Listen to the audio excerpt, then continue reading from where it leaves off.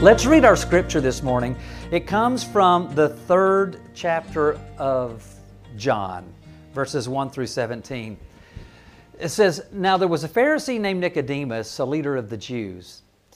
He came to Jesus by night and said to him, 'Rabbi, we know that you are a teacher who's come from God, for no one can do these signs that you do apart from the presence of God.' Jesus answered him, 'Very truly I tell you, no one can see the kingdom of God without being born from above.' Nicodemus said to him, 'How can anyone be born after having grown old? Can one enter a second time into the mother's womb and be born?'" That's a legitimate question, y'all. Jesus answered, "Very truly I tell you, no one can enter the kingdom of God without being born of water and spirit. What is born of the flesh is flesh, and what is born of the Spirit is spirit.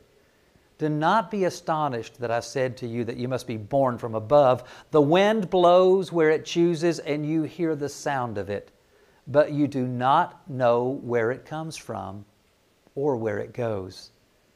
So it is with everyone who is born of the Spirit." Nicodemus said to him, "How can these things be?" Jesus answered him, "Are you a teacher of Israel, and yet you do not understand these things? Very truly I tell you, we speak of what we know and testify to, what we have seen, yet you do not receive our testimony. If I've told you about earthly things and you do not believe, how can you believe if I tell you about heavenly things? No one has ascended into heaven except the one who descended from heaven, the Son of Man. And just as Moses lifted up the serpent in the wilderness, so must the Son of Man be lifted up, that whoever believes in him may have eternal life. For God so loved the world that he gave his only Son, so that everyone who believes in him may not perish, but may have eternal life. Indeed, God did not send the Son into the world to condemn the world, but in order that the world might be saved through him." It's a lot of scripture. I've often said that Nicodemus is probably one of the most fortunate people that we read about in the scripture, because he was the first person to ever hear the words of John 3:16. That's who Jesus was talking to when he shared those incredible, magnificent words. As a matter of fact, I think when Nicodemus got into heaven, he should have a t-shirt running around saying, "John 3:16, I heard it first." That'd be really cool, wouldn't it? You know, I never met my dad's dad, my Grandpa Bishop. I've heard lots of stories about what a character he was. People who knew him said that he was always laughing, always had a wild tale to tell that he swore was true, but was always right on the edge of unbelievable. And the thing that folks always tell me most about my Grandpa Bishop was that he was always happy. As a matter of fact, that's what everybody called him, was Happy. His name was George, but for most people, Happy was the only name they ever knew him by. It was so much a part of who he was that it was inscribed on his gravestone so that people would know where to find him if they ever wanted to go visit. I'd like to be remembered that way, wouldn't you? I'd love it when people thought of me, the word happy came to mind. I've heard so many stories about my grandpa, George Happy Bishop, and all of them sound colorful and sometimes even a little quirky. One story that I heard says that back when he was a young man, he'd gotten himself a job with a plumbing company as a plumber's helper. When the plumbers got a call to go do a job, young George went along to assist, maybe to provide a little more torque if it was needed, or just another set of eyes and hands. The story goes that one day it was nasty and rainy, and George and a plumber were on their way to a job when they came up to a farm gate. The wind was blowing, the rain was pounding the truck they were in. When they got to the gate, they both just sat there and looked at it. Nobody wanted to get out. Finally, after a minute or two, the plumber finally looked over George and said, "Well, George, you going to get out and open that gate?" George was kind of taken aback a little bit. He said, "What do you think they hired me to do?" "Well, they hired you to be my helper," the plumber said. "Well, then, get out there and try to open that gate, and if you can't do it, I'll come out and help you."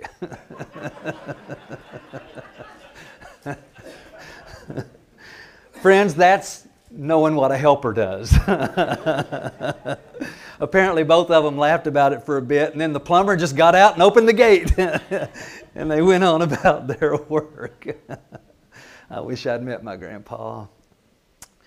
Mason and I live in this wonderful little neighborhood not too far from here. It's a nice little street where the neighbors all look out for one another, and most of the houses there were built back in the early to mid 1900s. Our house was built in 1930.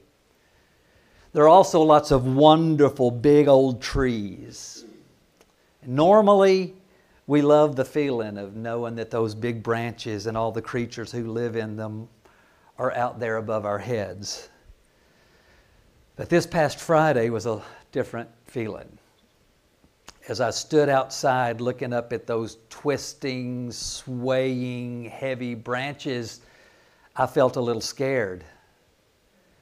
Last Friday afternoon and night was like nothing most of us had seen before. Several years ago, I remember being on the southern coast of Mississippi when a small hurricane blew in. They called it small, but I remember the wind that it produced was much more than I'd ever experienced before in my life. And friends, I can tell you that what I saw this past Friday topped what I saw back then. In a matter of a couple of hours, we watched trees that were here long before any of us or our parents or our grandparents, and they gave up to the wind and they toppled over. And this is one of them that was on my street, and it's still there this morning when I came to church. In the late 1600s, America's first president hadn't been born. As a matter of fact, George Washington's father wasn't even born yet when the big bur oak tree out on Harrodsburg Road here in Lexington started taking root. Some estimated around the 1690s or so. That great tree would predate all of the American presidents and outlive all but 6 of them.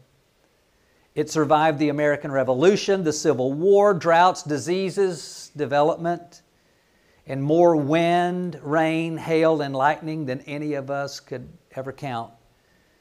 The history that came and went, the historic events that took place over the life of this tree is unimaginable.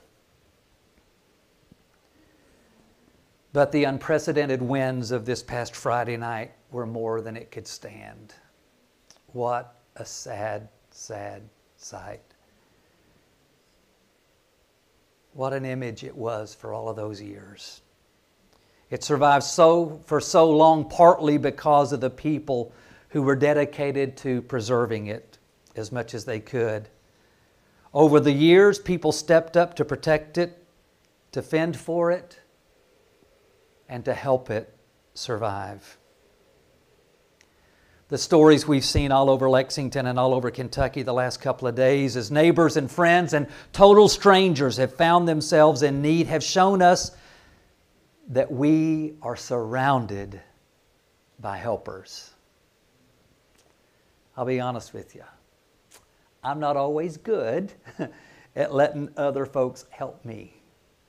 I'm not always good at being the receiver of help. Part of my problem is that I have trouble admitting that I need help sometimes.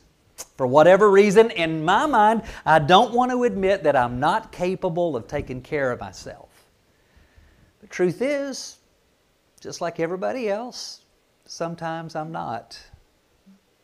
I think that's probably why I'm able to relate really well with Nicodemus. I love this story that we read just a few minutes ago about this guy who really wanted to get to know Jesus. Nicodemus was not just a no one. He was a well-known leader among the Pharisees. As a matter of fact, he was a member of the Sanhedrin, which was the supreme Jewish legislative and judicial court in that time and place. He wielded some influence and power. He was well known for being smart about the law. He was the kind of guy that, like when CNN needed a talking head to represent one side of an argument, Nick was their guy. He was the one they would call. People on the streets knew him. He was recognized as that guy in the papers and on the TV and in the news. And that's likely why it was necessary, he thought, for himself to track down Jesus and learn from him under the cover of darkness. Another thing that Nicodemus and I have in common is being rule keepers. Sometimes I wish I was more of a rebel like Pam. I envy your rebellious spirit sometimes, Pam, and then I get scared for myself.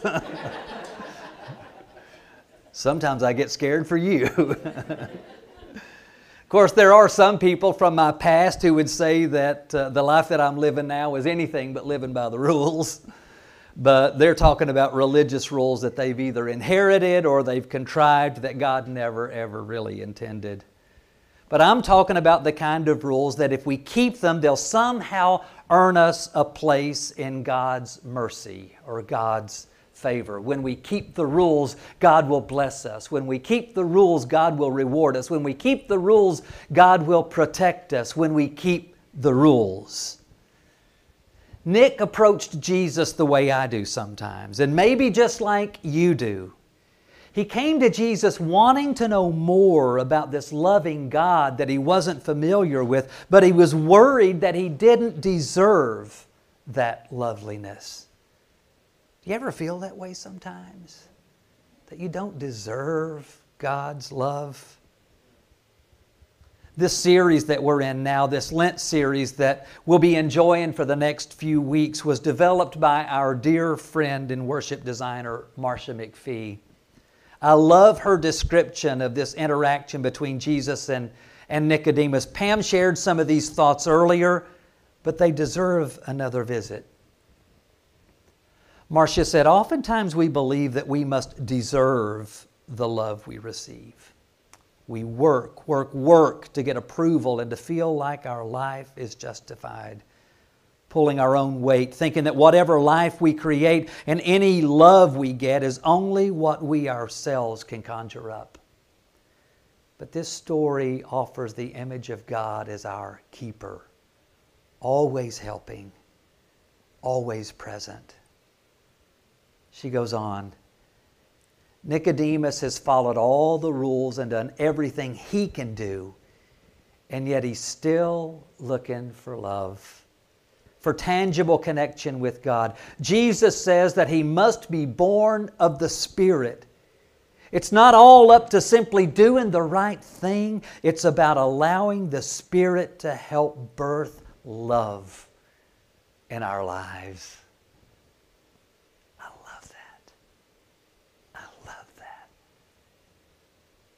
It's about allowing the Spirit to do its thing. In the verses that we read today, in a matter of a brief conversation, Jesus tells this very learned and religious man, Nicodemus, that he has to let go of his ego, loosen his grip, relinquish some control, unlearn some things he thinks he knows about God, and let God reshape him. In just a few words, Jesus basically said, Nick, my whole reason for being here is to help you. You're a smart man, an influential man, a man of great authority. You say your prayers, you read the Scriptures, you give your tithe, you're in church every time the doors are open. I know your family, you're from good blood and noble stock. You are what so many others wish to be. You know the letter of the law, and you keep the rules really well. But Nick, it's not about knowing all the answers and having all the solutions and being able to explain why and how God does things. It's not about even religious rule keeping. It's about letting go and letting God be your helper. Nick, you know God is the record keeper, the rule maker, the taskmaster, the gatekeeper. But I want to invite you to know God in a whole new way that may take some meekness. It may take some humility. I want you to give it a chance, to give God a chance to simply be the helper.